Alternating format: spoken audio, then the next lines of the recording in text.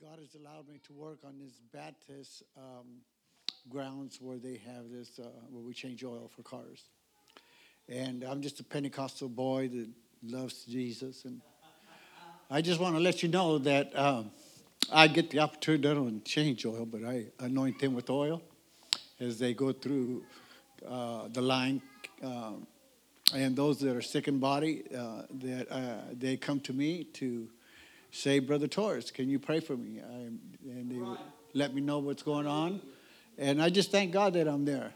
And I got invited to a Celebrate Recovery. And it's in a meeting. And God, I was just sitting there with my friend and stuff. And they said, Manny, would you like to say the Serenity Prayer? And I said, sure. So I went up there, and I didn't know. And I just started praying like we pray here. I didn't even see the sign there. And I just started thanking God for all the healings that he's about to do and what he's going to do. And the Holy Ghost came upon me, and I began to speak in tongues and take authority. And I just thank God for that. Hallelujah. That I can just sit there in that setting and not be ashamed. Even from prison to praise, I'm still there. Just letting God know that, you know what? He's still working and stuff like that. And folks came up and said, I felt something different right here. I felt an anointing. I felt that something that was different that you said. And I turned around and the pastor said, you're supposed to read that. I said, oh, okay. So I said there was Serenity Prayer. But I just want to let you know that you never know when you're going to be used.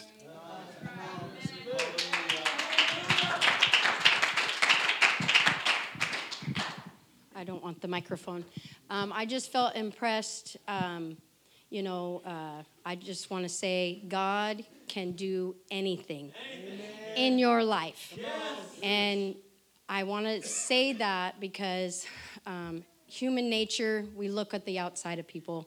And I just feel like we need to testify sometimes where God has brought us from so people can believe that God can do it for them. And way back when, it's buried in the blood of Jesus, but I used to be single, pregnant, meth addict, depression, suicidal, all kinds of stuff. And God has brought me from that. Pastor's wife. I mean, unbelievable. Every day I'm like, thank you, Jesus. I don't know where I'd be without you because I was lost. And he found me. And if you give him the chance, every day, and especially when you're feeling, alone, just reach out to him because he will change your life. It takes time. But you just have to keep pressing on. We understand. We've been there. If God has ever delivered anybody here from drug addiction or alcoholism, can you just raise your hand? Absolutely. God can do anything. Amen. Thank you, Jesus.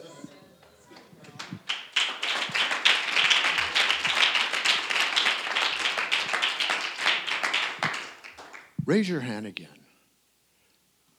Look around. Think about that. Think about that.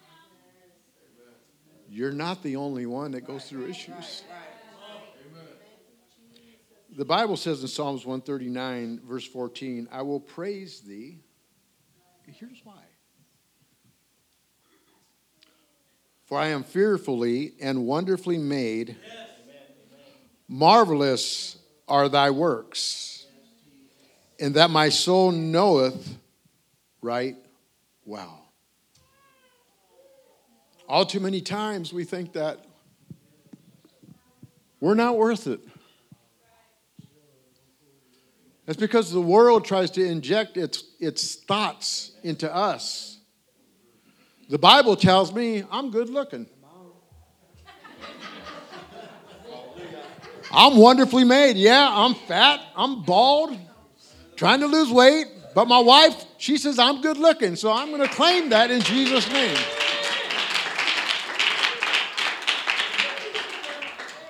But you know what's greater than that? My daddy says I'm good looking too. My daddy says I'm worth it. My daddy says I'm righteous. My daddy says I'm beautifully and wonderfully made. And it's worth the effort that he put into my life. It's worth the investment that he put into my life, that he instilled in me. And he instilled in you. And that's why you're here today. It isn't because you decided to come. It's because the Spirit of God drew you here, praise God.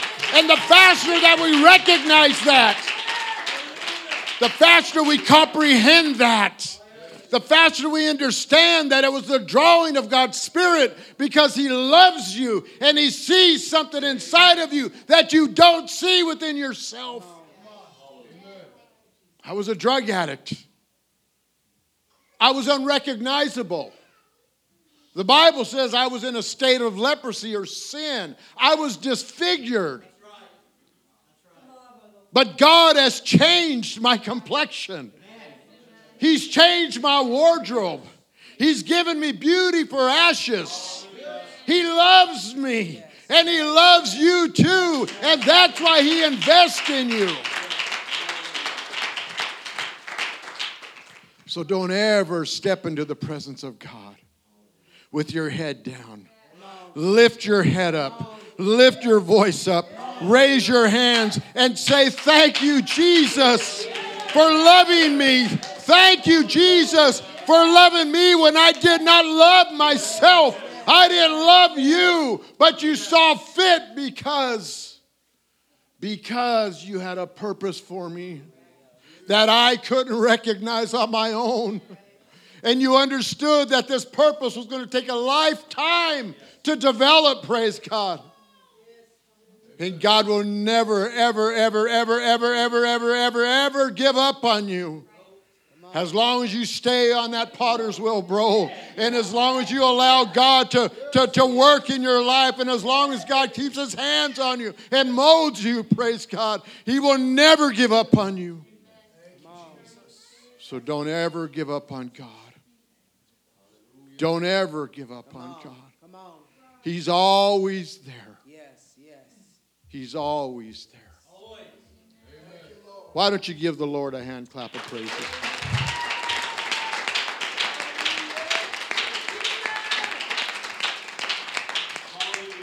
I'm always inspired by how God transforms a life, how God works on an individual. I've known Brother Angelo for, ever since he was a toddler, I think. Praise God. And he's grown to be a fine young man. He has a passion for the mission field. Amen. And whatever God's will is for his life, I'm for that. Praise God. You know, we don't always agree with what somebody is doing. Amen. But if someone has a vision from God, a call on their life, who am I to get in the way of that? That's what they tried to do to Joseph. They tried to put out the fire, the vision, praise God, that God had given Joseph. And from the time that Joseph received the promise till the time that he was up in Pharaoh's house, there was a lot of issues in between, praise God. He went into the pit. He went to Potiphar's house. He went to prison. He suffered all these things. But yet God's purpose never altered. It never altered. Through great loss, through great darkness, through great difficulty, God always showed himself alive. And the beautiful thing about Joseph is from the promise to the pit, to Potiphar, to prison, to his promise, he's had a balanced life. He had a balanced life. And so what am I saying? Through the valleys and through the mountains, you're going to struggle. You're going to have high times. But if you just stay balanced, praise God, and trust in the promise, in the vision, in the calling, in his purpose, he will see you through. He will see you through. I'm going to give Brother Andrew about 2 or 3 minutes. Amen. He wants to share his burden. Praise the Lord. I promise you I'm not going to sneak a preach.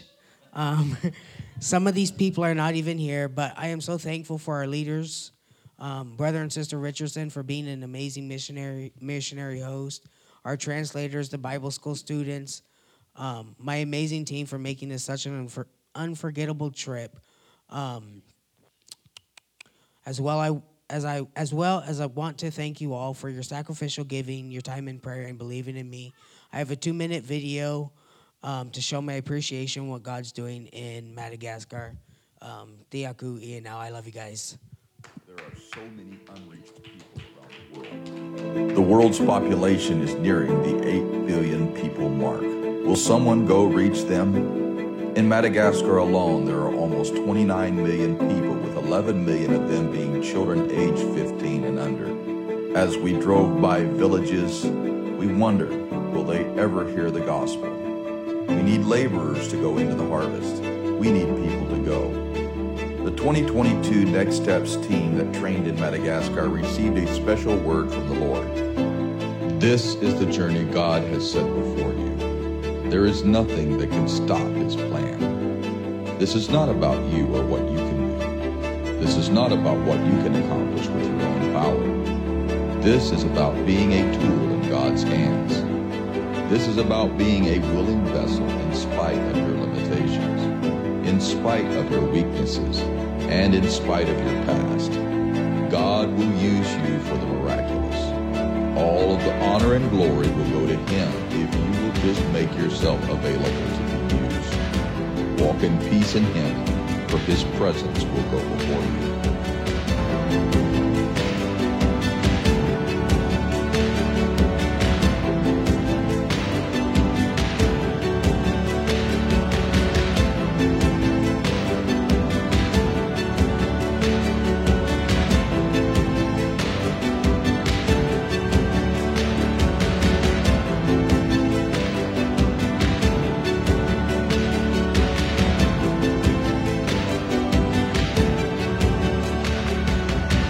A mission trip will change you. God will speak to you in new ways. He will use you in new ways. You will receive a deeper understanding of His ways, His power, and His presence. You will begin to witness what He can do to and through you. You will go home changed, and hopefully you will never go back to being the old you. Amen. If we could all stand this morning. Amen. I don't know about you, but I'm ready for the word of the Lord. You know, the beautiful thing about praise and worship, amen, is, I've said this many a times, we come in from a world that floods our minds with all kinds of stuff. And the reason why God instituted praise and worship is so when we come into the presence of God, we lift our hands, we get all that junk out, and we empty ourselves of all that worldly influence, that worldly junk. Why does He do that? So God can start over, and God could begin to pour into us, amen. And we are able to receive it, amen. I want to walk out of here flooded with the Word of God. I want to walk out of here changed by the power of God. I'm so appreciative for the Villalones. Amen. We get a double whammy tonight. We get a youth service from the younger Brother Villalon, Junior. Amen. But right now, we're going to have Brother Senior Villalon come and preach to us, brother. Everyone say, God bless Brother Villalon.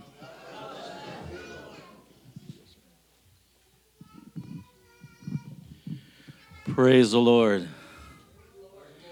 I feel blessed to be here this morning. It's a privilege. I thank our pastor, Pastor Torres, for this invitation. We come here before you humbly, my family and I, and just feeling blessed that we can be here in Camas. When I walked into this place on Friday, I testified that it reminds me of the church, the Pentecostal church I grew up when I was a child, filled with the Holy Ghost, that temple. It was the right Pentecostal environment. my kids on Friday night. Wow, that was just an awesome environment. So I feel the Holy Ghost today. I just want to be guided by the Holy Ghost. We salute you, my wife, my beautiful wife, and my children, my daughter-in-law. We're here today, and we're here to serve, and we're here just to be blessed and rejoice with you. I pastor Christ the Rock Church in Burlington. Pray for them today. They're going to be going into service in about an hour and a half. That God just bless them. Amen. I don't want to take up too much more time, and I'm going to ask that you open up your Bibles with me in the book of 2 Chronicles chapter 20. The book of 2 Chronicles chapter 20.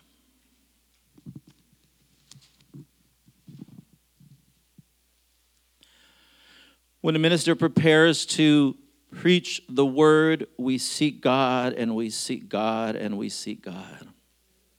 And sometimes we let ourselves get in the way of what God is doing. And this week I thought I knew exactly what God wanted, the message God wanted for Camas and this weekend. And I thought there's a series that God wants me to, a series of 2 preachings God wants me to preach. And God just stirred me up, and he redirected me on Friday. He redirected me for Sunday.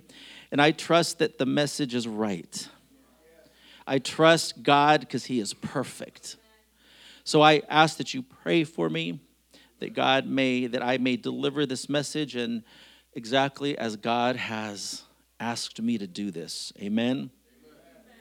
The book of 2 Chronicles, chapter 20. Let's go to verses 1 through 3. We're going to jump down to verse 17. The word of God says, "For his honor and for his glory. It came to pass after this also that the children of Moab and the children of Ammon, and with them other side, the Ammonites, came against Jehoshaphat to battle. Then there came some that told Jehoshaphat, saying, There cometh a great multitude against thee from beyond the sea in this side, Syria. And behold, they be in Habazah Tamar, which is Engedi. And Jehoshaphat feared and set himself to seek the Lord, and proclaimed a fast throughout all of Judah." Verse 17 says, "Ye shall not need to fight in this battle. Set yourselves, stand ye still, and see the salvation of the Lord with you. O Judah and Jerusalem, fear not, nor be dismayed. Tomorrow go out against them, for the Lord will be with you." I want to ask our pastor to pray for this message.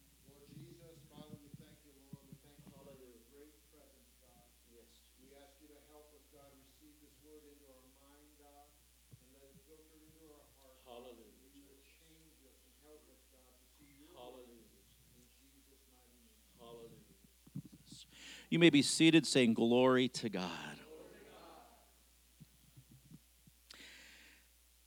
Jehoshaphat was the 4th king of the kingdom of Judah, and he reigned for 25 years. He was known for being the king that brought peace and prosperity to Judah. He was known to be one of Israel's greatest kings, but right now he was in a predicament. The word of God says that Jehoshaphat was in a really difficult situation. He was about to face the battle, I want to say the battle of a lifetime. He was about to go into an impossible situation. He was going to go into a situation which was too much to bear. And he felt like he wasn't going to be able to fight this battle. It was one of those situations where, God, this doesn't look good. God, I don't know what I'm going to do. God, I have no idea how this is going to turn out, God. And the battle was too big for him. But the Bible says in verse 1, it says, the children of Moab, the children of Ammon, and with them some of the Meunites, they came against Jehoshaphat in battle. So 3 nations came against Judah. 3 very powerful nations came against Judah. it was a really bad situation, and I want to be able to have us understand, and I want to be able to illustrate this to you. And God just said, when I talk to the brothers and sisters in Burlington, we talk about soccer. That's our football. But I thought in Commas, let's talk about football. So here's what it looks like to all of you football fans, the situation that Jehoshaphat was in. So if you can imagine the LA Rams against the Buffalo Bills, against Kansas City, and against the Green Bay Packers, that's what Jehoshaphat was up against. He was up against an impossible situation. The people reported to Jehoshaphat, they're coming against us, Jehoshaphat. It doesn't look good. Jehoshaphat realized if God doesn't intervene, I am not going to win, and I do not stand a chance. I want to title this message today, When the Battle is Too Difficult. When the battle is too difficult. I want to talk about what should happen when the battle is too difficult. So too many Christians today are falling by the wayside. Too many souls are falling by the wayside. We as Christians, many of us are not surviving the battle because the devil is active. My God says that one day he's going to meet me in the clouds with the shout of the archangel, with the sound of a trumpet. The rapture is I'm sure you've thought about this, and I'm sure maybe your pastors reminded you, but the prophecies have been fulfilled.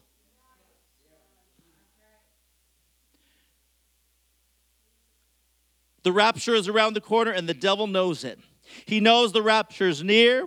He knows Jesus is coming. He and his army are busy planning their demonic strategies, keeping the world distracted. His job is to make sure that none of us make it to heaven. His job is to make sure that none of the souls make it to heaven. His job is to keep the souls distracted. And right now he has the world distracted with pleasures, with drugs, with fornication, with alcohol, with materialism, even in the church. Even in the church. The devil's deceiving the Christians with false doctrines of devils and falsehood. His word says, and many false prophets will appear and deceive many people. There's a false doctrine of tongues going on. There are people that will tell you, I've had people come into our church, pastor, visitors, and they get uncomfortable when they see people speaking in tongues. Because there's doctrines that tell you the tongues come from the devil. I was listening to a testimony of a woman who grew up in a Pentecostal church. She had come out of witchcraft. God had delivered her, and she was giving testimony about when she was growing up as a little girl, that people would pray over her, and they would make them lay down on the ground, and they said that they were angels. She fell into sin. She fell into drugs, and then she fell into witchcraft. She testifies about black magic and white magic, black witchcraft and white witchcraft. She practiced both. She testifies that in their rituals, these witches would begin to speak in tongues, and they even had healings. So then she testified, but when God delivered me, I was baptized, I was forgiven, and God delivered me. And then when I would hear the brothers and the sisters speak in tongues, I thought, I can't speak in tongues. That's of the devil. That's what we did in our rituals. Until the day God filled her with the Holy Ghost. And she realized, wait a minute, this is different. This feels different. You know what? Tongues belong to Christians first. But the devil wants to deceive the church as well. Jehoshaphat was in a bad situation. He had options. He could have just did it himself. He could have figured it out himself. He could have just, what we men tend to do ourselves, is just take care of it ourselves. He could have just planned out the battle in his head. You know, I was sharing with the church the other day, and I share this now and then. I have a neighbor across the street, and his name is Peter, and I've planned out many battles against Peter. He's that thorn in my side. I don't know how long God's going to keep him there. When we moved into our neighborhood about 6 years ago and we started the work in our home, Peter would always look for reasons to come and just complain. We started off with just a few cars coming. Once it got to too many cars, Peter would come over and he would just publicly humiliate me in front of the entire congregation of all the brothers and the sisters. And I would just, okay, keep your mouth shut, James. Keep your mouth shut, James. He said he would continually come and he would insult. And, you know, thank God we moved out of, God gave us a different place to congregate, and where God had put us in the location that we're at right now. But, you know, every now and then, I still think about Peter when I walk our dog. And I have this fantasy. You know, we have, those leashes that dogs have that coil up, and they come in a big plastic case. So, Brother Manny, I would every now and then it still happens. And he rides his green bike around the neighborhood like he owns the neighborhood. Not a very nice person at all. And so I would imagine, okay, and he always comes up to say things to me when people are around. And I say, okay, one day he's going to get me by myself. And so, Pastor, I imagine him coming and approaching me, and I just have this fantasy of that dog leash going right through his teeth. That is awful, isn't it? But it feels good to fantasize about it. But then God stops me. Says, no, you got to speak to him about Jesus. You got to testify to him. But if it were up to me, it would be a different story. So Jehoshaphat could have planned it out. Jehoshaphat could have taken care of it himself. So in this story, we learn from Jehoshaphat. Jehoshaphat, the Bible says, Israel won the battle. Jehoshaphat used very important weapons to win this battle. Weapons that many of us are not using today to fight our battles. He used weapons that we are not using today. I want to talk about the first weapon that Jehoshaphat used to fight this battle. His first weapon, as we study this story in 2 Chronicles, is that Jehoshaphat sought God in prayer. In verse 3 it says, alarmed, Jehoshaphat resolved to inquire of the Lord, and he proclaimed a fast for all of Judah. The word of God says that the first thing Jehoshaphat did is he called the people to prayer and fasting. He thought, we have no other option. He had no other option but to turn. He had no other place to turn besides to God. When we get to this point, when we get to the point where we have no other option, I have found this is when God does his best work. Many of us, God seek as a last resort. The first thing that Jehoshaphat did is he sought God in prayer. If you'll notice in verse 5 through 6, and Jehoshaphat stood in the congregation of Judah and Jerusalem in the house of the Lord before the new court, and said, O Lord God of our fathers, art not thou God in heaven? And rulest thou not over all the kingdoms of the heathen? And in thy hand is there not power and might, so that none is able to withstand thee? Notice the confidence that Jehoshaphat had in the Lord. He said, God, are you not the great God? Are you the God who's done the impossible? God, you are amazing.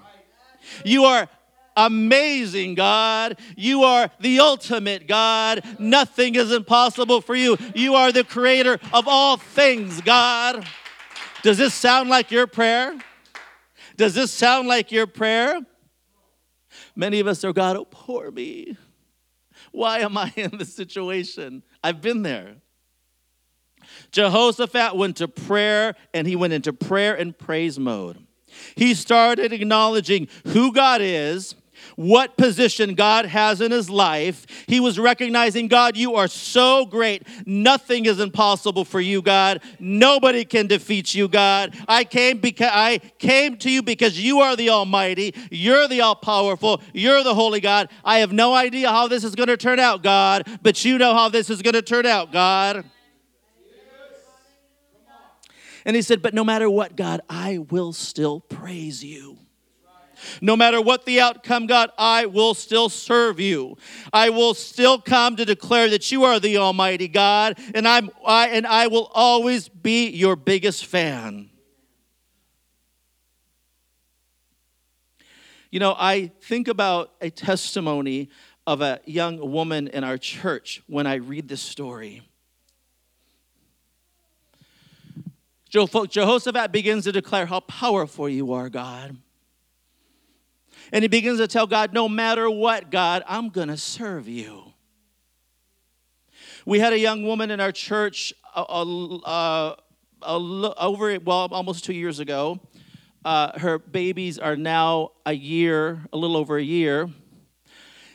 She was pregnant with twins, and she had a difficult pregnancy. And I don't remember what the disorder or what the illness is or whatever the disease it was that the doctor said that was in her womb. But she had to be in the hospital for quite a bit of time because these babies wanted to come out. And I remember in this situation, there was a lot of concern of the doctors, and when they told her, one of your babies may come early. And it got to the point where they told her that if you don't have a specific surgery, she went to the doctor for a checkup, and maybe it was a couple months early. If you don't have this specific surgery, you may lose your babies. Your babies want to come out. And with this surgery, there are risks. If you have this surgery, you could lose one baby or both babies, but if you don't have this surgery, your babies will come early, and it's too early. And basically they told her the chances of your baby surviving isn't really good. And Pastor, I remember when they called me, the husband called me, and they had to make a decision because they went to the hospital with the expectation that they were just going in for a checkup. And the doctor said, we need to make a decision now about what you're going to do. You can have this surgery, or you can just go home and take the risk of losing your babies. But if you have the surgery, you may lose one of the babies, or you may lose both of them. And I remember when they called me out of desperation in their hospital room, and they were asking, Pastor, what do we do? What do we do, Pastor? And I said, I can't decide for you. And the father was desperate, and he was in tears. And I said, let me talk to your wife. And I said, sister, ultimately this decision is yours. Sister, I believe in a powerful God. I believe in a God of miracles. But I said, sister, here's what God wants to hear from you. If you want me to pray with you, if you want me to pray for you, all God wants to know is, what are you going to do? What are you going to do regardless of the outcome? God just wants to know. God, no matter what, I will serve you. I will praise you. I will glorify you. I said, sister, that's all God wants to know. You decide whether he takes one baby, whether he takes two babies. He wants to know, are you still going to serve me? Are you still going to glorify me? And the sister began, I could feel the presence just come upon her. Pastor, I'm going to have the surgery. And I glorify God because today they come to church tired, and they come to church beat up because now they have 2 babies, and now they have 3 children, and those babies are the most healthy, beautiful babies you will ever see. Twin babies. God just wants to know, what are you going to do? What are you going to do? Are you going to serve me no matter what? Then notice what he does. Art not thou God who didst drive out the inhabitants of this land before the people Israel, and gave it to the seed of Abraham, thy friend, forever? So he starts to remind God of the things of the past that God had done. You know, God doesn't need a reminder. God doesn't need you to remind him about what he's done, but because he already knows. He doesn't forget anything. But God wanted Jehoshaphat to go through a human process. He needed Jehoshaphat to go through a human process. Jehoshaphat began to remind God of the great things that he had done. He's doing something very important here. What Jehoshaphat is doing is more for him rather than it is for God. He's looking at the past to encourage his future. God, you've done all of these things for me in the past. You've done all of these things for your people. You did all of these great things, God. I remember them clearly. So Jehoshaphat was human. He was experiencing fear and he was experiencing doubt. I believe that he was experiencing some anxiety in this situation. He was fighting against things that at that moment, things that you and I fight against every single day. He was fighting against doubt. He was fighting against anxiety. He was fighting against insecurity. He was fighting against fear. But he knew that he had to get himself into a position. He had to get himself to a place. He needed to be in a place that God needed him to be into. He was leading God's people. He had a responsibility. These people were behind him. He needed to get himself to the place where God was going to do his best work. So in other words, Jehoshaphat had to look back in order to look forward. He had to look back in order to look forward. So the best way to look forward in the battle is to look back and remember and remind God of the things he has done in the past. I am impressed in this church. There are a lot of you who know the power of God. There are a lot of you who've experienced the impossible, what the human eye sees as impossible for God. There are a lot of miracles in this church.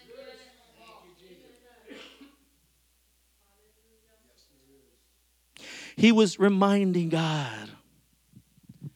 He was taking himself to a place. God, I remember what you did. I heard what you did, God.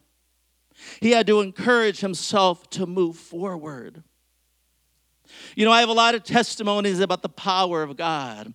When I fall into a place or I'm in a battle or I'm in a situation where I begin to start doubting, I begin to reflect of the past miracles that God has done in my life, the past miracles that God has done in my wife's life.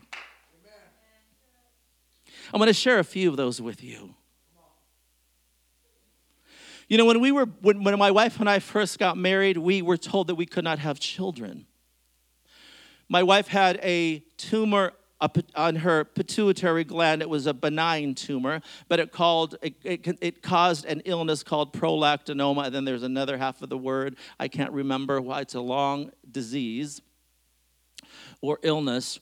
And this caused my wife's body to prevent her from ovulating. So when we first got married, and after a few months, we thought my wife was pregnant. We went to the doctor, and the doctor said, you're not pregnant, but it's interesting because your body says you're pregnant. So my wife had all of the signs, and then after some studies, they told her, you have a benign tumor in the back of your pituitary, on your pituitary gland, basically on your brain. So you can't have children as long as this tumor is there. So I remember that's the worst thing you can tell to a young family, to a young couple. So we took it to God in prayer. My wife had to go through a process. It was either brain surgery or it was a medication. And I remember the medication that they gave my wife to be able to dissolve that tumor would cause my wife to be sick. It would cause her to vomit. It would cause her to faint. And they said, you've got to take this medicine because that tumor has to dissolve. And once that tumor's gone, then it's going to stop interrupting your body and you're going to be able to have babies. We were devastated. We were crushed. We thought, okay, maybe we're just going to have to adopt a baby. So for the first 3 years of our lives, many of us just want that first few years without having children so we can enjoy life. Well, we did. God did that for us. But to be told that we could not have children was devastating.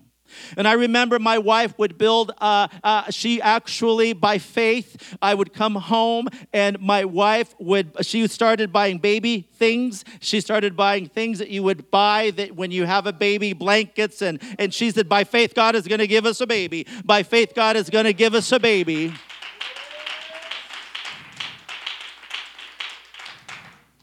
And I remember being a little boy, and God would speak to me, and God would speak to me in dreams. And yeah, I grew up in a Pentecostal church like this when I was a little boy, and I remember writing the name of Jesus on a rock, and even as a little boy, God would give me visions. And I grew up in a community where it was nothing but non-Hispanic and Caucasian folk. What's the best way to say it, I guess?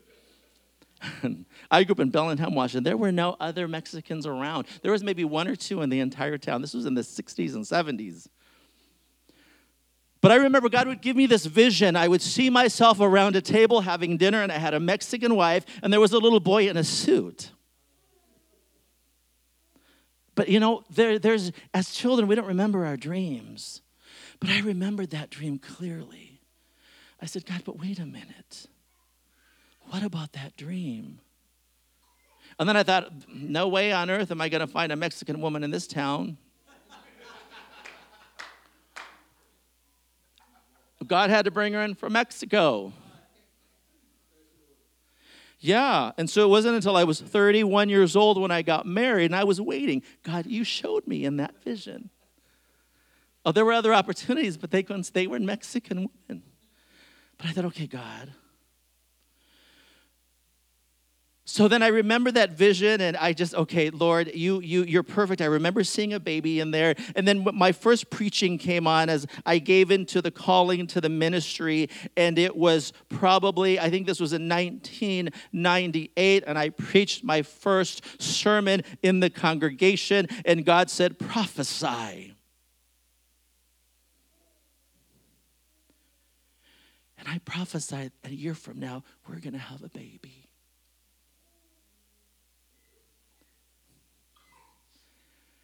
And then I thought, Pastor, what did I do? If I don't have a baby, they're going to take me out back and they're going to stone me. Because that's what they did in the Bible times. But I thought, okay, God, I said it. I believe you, God. I remember that little dream, God, and I remember that vision. I've never forgotten it. And my wife never stopped praying. My wife never stopped buying those gifts. And we were told, ma'am, you have to be careful because if you get pregnant, you have to stop taking this medicine because you're going to kill you. This medicine will kill your baby.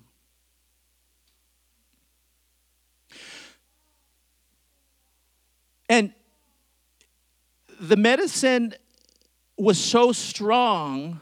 And I remember one time, Brother Pastor, I was getting ready for work and I was walking across the Baroque and I saw the medicine on the corner of the dresser. And God said, tell your wife to stop taking it. And then my wife, I don't know if it was the same day, but God told her the same thing, stop taking the medicine. It was hard for me to watch my wife vomit and be sick and pass out. I would have to, on the way to church, I'd have to stop the car because she needed to vomit out the side of the car. So then she stopped. She said, okay, I'm going to stop taking the medicine. And then I remember we went to the doctor, and the doctor said, because she had to go for a checkup for this problem, and said, what did you do? Why did you stop taking the medicine? The tumor is going in reverse. It's getting bigger and not smaller. Bigger and not smaller. And he said, "You've done." I remember we were in that one of several appointments, and we just looked at each other, and we were just devastated. And he said, "You just undid everything that we've done. Now we've got to start all over." I remember we went home, Pastor, and this was a Saturday, and the first thing my wife did is threw herself on the couch, and she was just crying and crying and crying. And I was crying and crying and crying. And then the phone rang. And it was the nurse from the doctor's office. She said, Mr. Villalon, we forgot to do something. We forgot to check the pregnancy test before your wife left. The tumor had come back. It was bigger. He said, Mr. Villalon, your wife is pregnant. Your wife is going to have a baby. We don't know how this is going to happen, but your wife is pregnant. I began to glorify God. My wife began to glorify God.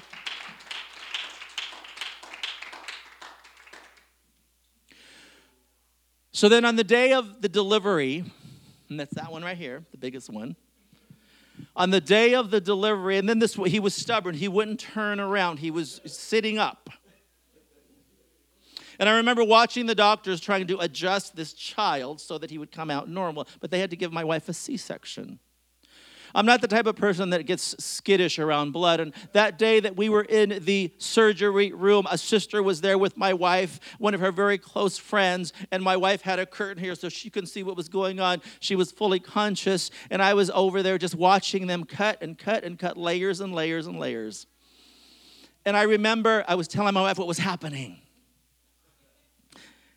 And the doctors just thought this is when the days when you could go into the surgery room. It was a big surgery room, and I kept going back and forth, and we were just waiting and waiting. And I said, "Honey, I think it's almost time. It's almost time." And she said, "Honey, just sing. Just sing." I'm like, "I don't sing. I'm not a singer." She said, "Just sing a song." I thought, okay. So the man with the anesthesia, I said, "I'm going to sing a song." I don't remember how, but he ended up turning the music down. So I just positioned myself, and they were over here. And I began to sing this song. Oh, what a miracle. Oh, gran milagro. Oh, what a miracle. Christ is in me. Oh, what a miracle. Christ is in me. Oh, gran milagro es Cristo en mí. As I began to sing and I looked over and I saw Isaac's hand come out of my wife's stomach. And I said, "Honey, I see it. It's time." And at that moment, the power and the glory of God fell upon that place. I began to speak in tongues. My wife began to speak in tongues. The sister began to speak in tongues because this was a miracle, because the doctor said, this shouldn't have happened. This shouldn't have happened. The tumor was there. This should not have happened. We've never used birth control. That tumor went away, then it came back, and then it went away, then it came back 3 times, and now we have 3 babies. My wife is completely healed of the tumor after this one was born. God is perfect. So when I go through a trial and when I go through a tribulation, I said, "God, nothing is impossible for you because I remember exactly what you did. You're going to do it again, God."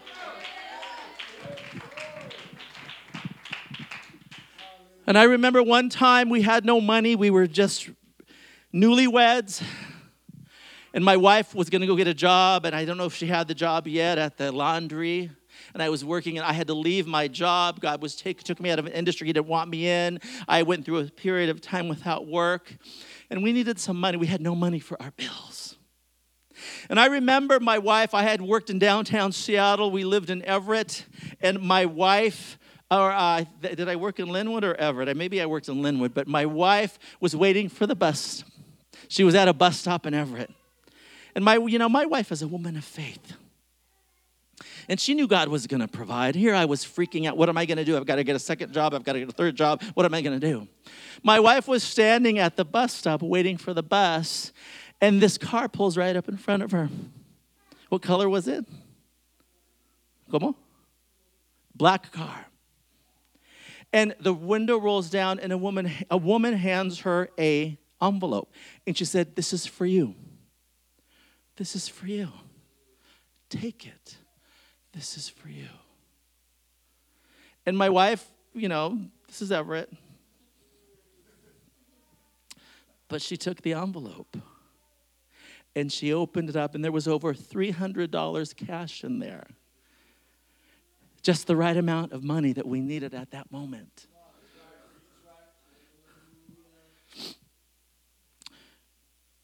One other small testimony. One time when we were out of a vehicle and we only had one vehicle, my wife decided, you know what? God's going to give me a vehicle. God, I know nothing is impossible for you, God. You're going to give me a car.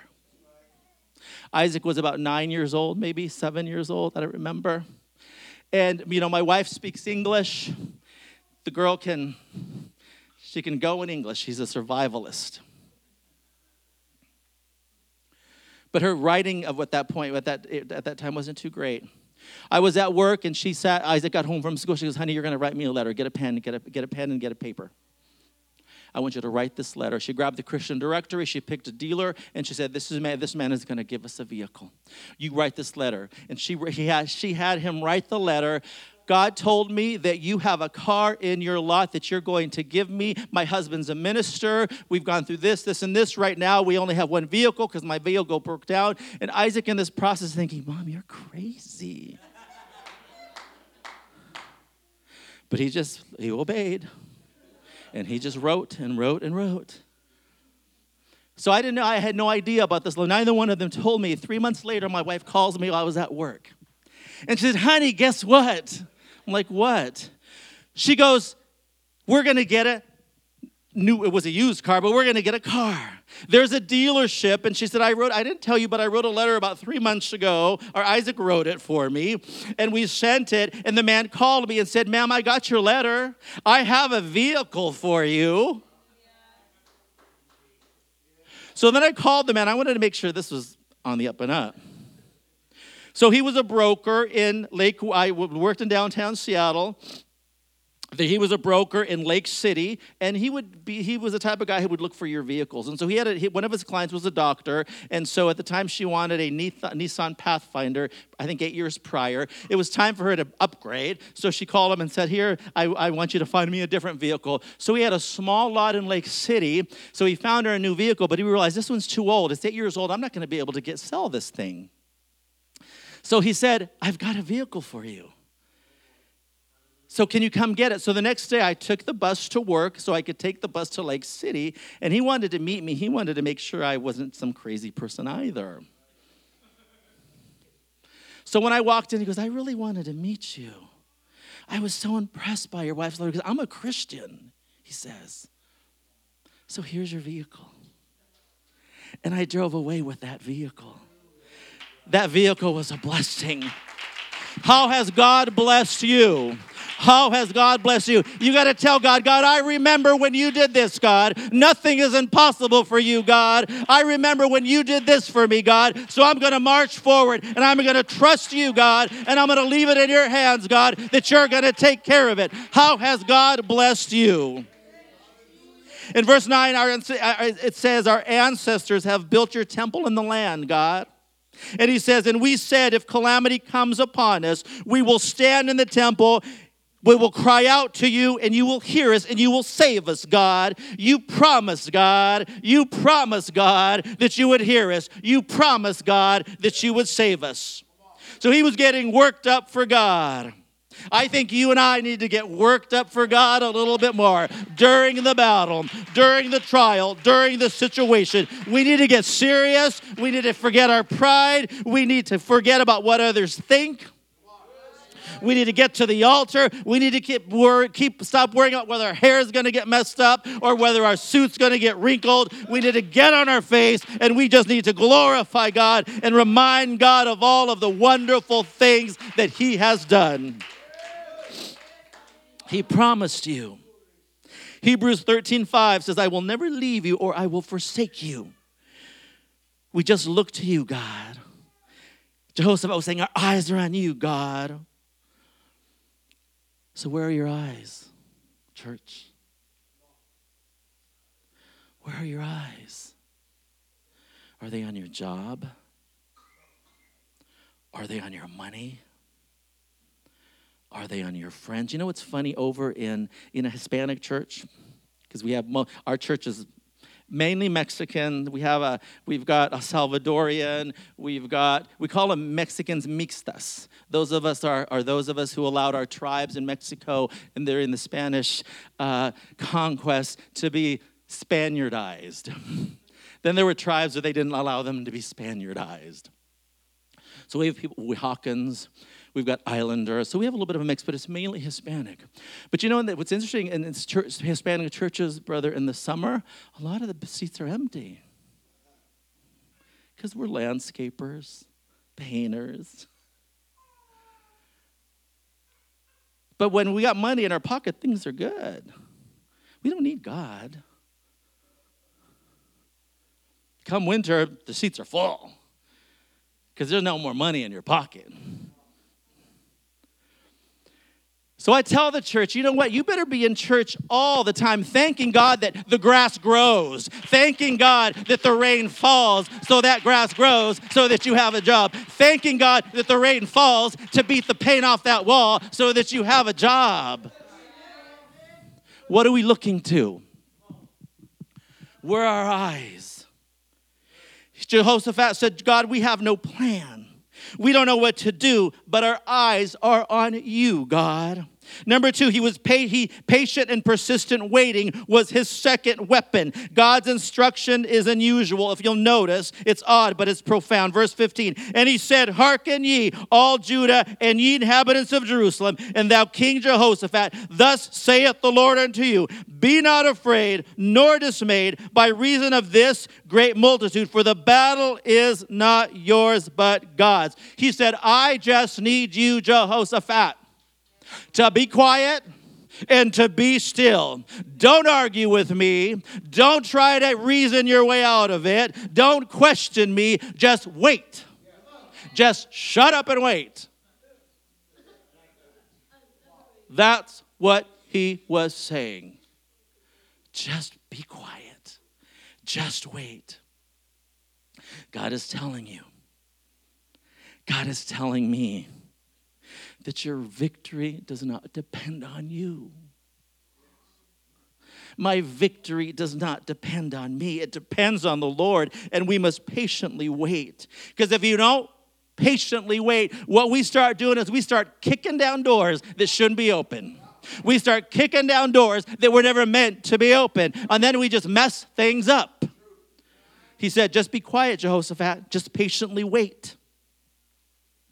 I love the story in Exodus 19 where God was about to perform the greatest miracle of all time. He was about to part the Red Sea. So the sea was in front of them. The Egyptians were behind them. So they started to freak out. They started to complain. They told Moses, we told you to leave us in Egypt. Why did you bring us here so we can die in the desert? We were better off there, Moses. We could have just stayed there, Moses, and we could be happy. And I love Moses' answer. He said, oh, so politely, like a nice pastor, don't be afraid. Stand firm. He said, be still. In other words, God was telling Israel, shut up, stop freaking out, calm down, and watch me do what I promised to do. You know, when I was a kid, my dad used to bring home chickens. We lived in the city. and he would still bring home chickens. And he would get a big old tree stump in the backyard. He'd get his axe. He'd get Roy and Jimmy, my brother, and I said, okay, you guys ready? So then he would get the chickens, and then he would chop their heads off, and then they would run around the yard, and blood would squirt all over the place, and we had to chase them, blood splattering all over us, because he wanted chicken soup. But I remember those chickens. So I have a feeling that's what Israel looked like. They were running around like a bunch of chickens with their head cut off. So what do we do when we're up against a battle and a trial? We freak out. We call everybody else besides the Lord. We call the doctor. We call the counselor. We call our sister-in-law. We call our mother. We call whoever, everybody. And I knew a man, a Christian man. He had something wrong in his brain and something wrong in his head. It was an illness. And I remember, what we Mexicans do, and this is cultural, we go to the curandera. I don't know if you heard of the curandera, sister. You know what I'm talking about? Sister knows what I'm talking about, the curandera. They're witches when you think about it. They're just witches. He went all the way to Mexico so the curandera could massage his head and do all sorts of stuff. A Christian man baptized in Jesus' name, filled with the Holy Ghost. And then he testifies, after I did that, I was healed. So where are you going? Jehoshaphat was thinking, wait. But God, they're sharpening their swords, God, and we're just standing here? God said, yeah, be still and wait. There were other great battles. If you think about the battle of Gideon's army, there were thousands down. God shaved the army down from thousands to 300. It was 300 versus 135,000. But at least they got to break jars and blow trumpets. So sometimes God wants you to do something, but sometimes he just wants you to stop and let God be in complete control. So they were just standing there. The army was running at them. They were just standing there. Why do we have to just be quiet? And why do we just have to listen? But because I believe God wants to give us the next instruction. He wants to tell you what to do. Waiting on the Lord takes faith. Some of us today have a great need. Some of us need healing. Some of us need an answer to a serious problem. Some of us need direction on a decision. I know I do. God just wants you to be still, be quiet, and listen. Because he wants to redirect you. He wants you to pause and listen for his instruction and for the next step. Number 3, he praised. We're about finished. Verse 21 and 22. After consulting the people, Jehoshaphat appointed men to sing to the Lord and to praise him for the splendor of his holiness as they went out at the head of the army, saying, give thanks to the Lord, for his love endures forever. As they began to sing and praise, the Lord set ambushes against the men of Ammon and Moab and Mount Seir, who were invading Judah, and they were defeated. The word of God says that the people, that Israel began to march toward their enemies.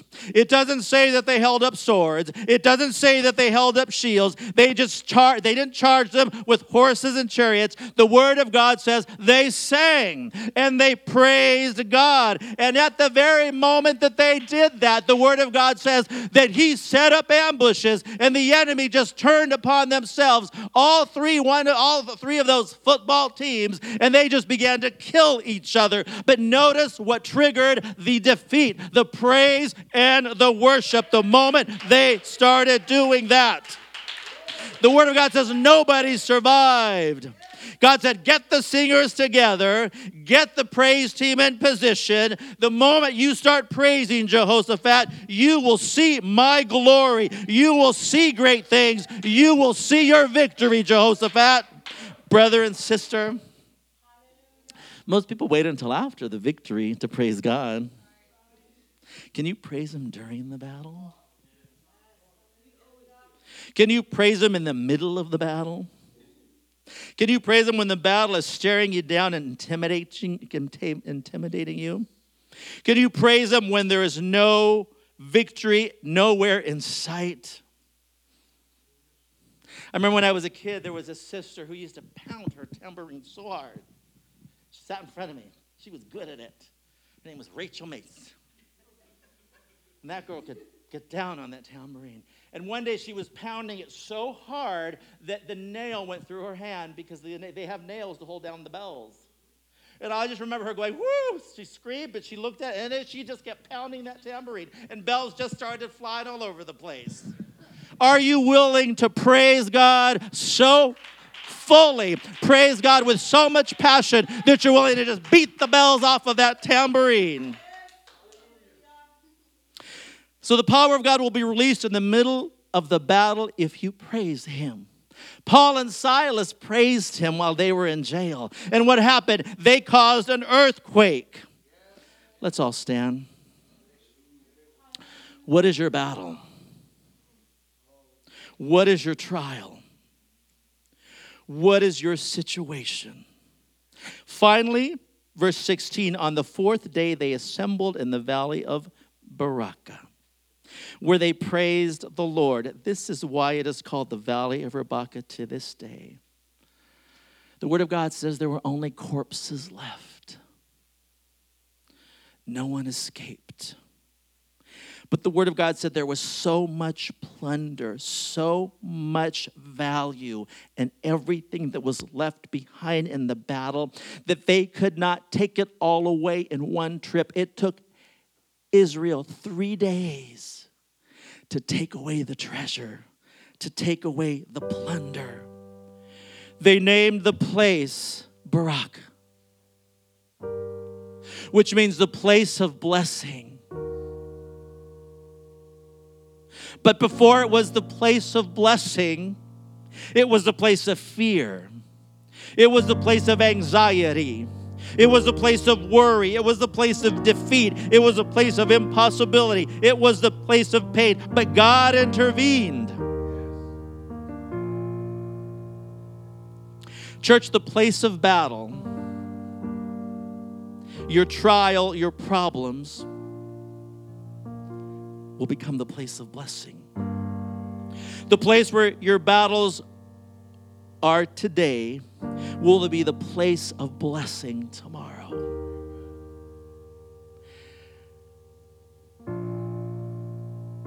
So if you're fighting a battle today, maybe in your marriage, maybe you're fighting a battle in your finances, maybe you're fighting a battle in your emotions, maybe you're fighting against an illness, or maybe you're fighting against a sin. God says, just wait upon the Lord. Your blessing is coming. The battle is not ours, it belongs to the Lord. What are we willing to do, church? What are we going to do to receive our battle? Let's just praise him for a little bit. Let's just glorify him for a little bit. Let's just remind God. God, you don't need my reminder, but I do, God. I remember what you've done for me to bring me this far, God. I remember the healing and the liberation, Jesus. I remember the miracles. My life is a miracle, God. My life is a miracle, and that is why I am here, God. Nothing is impossible for you, God. Forgive me for doubting. Forgive me for worrying, God. Nothing is impossible for you, God. Hallelujah, Jesus. I will praise you in the process. I will glorify you in the process. I will acknowledge that you are the King of Kings and the Lord of Lords in the process, God. Hallelujah. Nothing is impossible for you, Jesus. Just bring God your situation. Just bring it to him. I imagine the altar. I imagine the altar as a banquet table. full of my favorite foods. And God says, here, take, eat, and receive. Sometimes we come to the altar already full because we've eaten somewhere else. We've eaten something else. And we don't take everything God has offering to us at the altar on a silver platter. God says, come and eat. Come and be blessed. Come and be delivered. Come and be healed.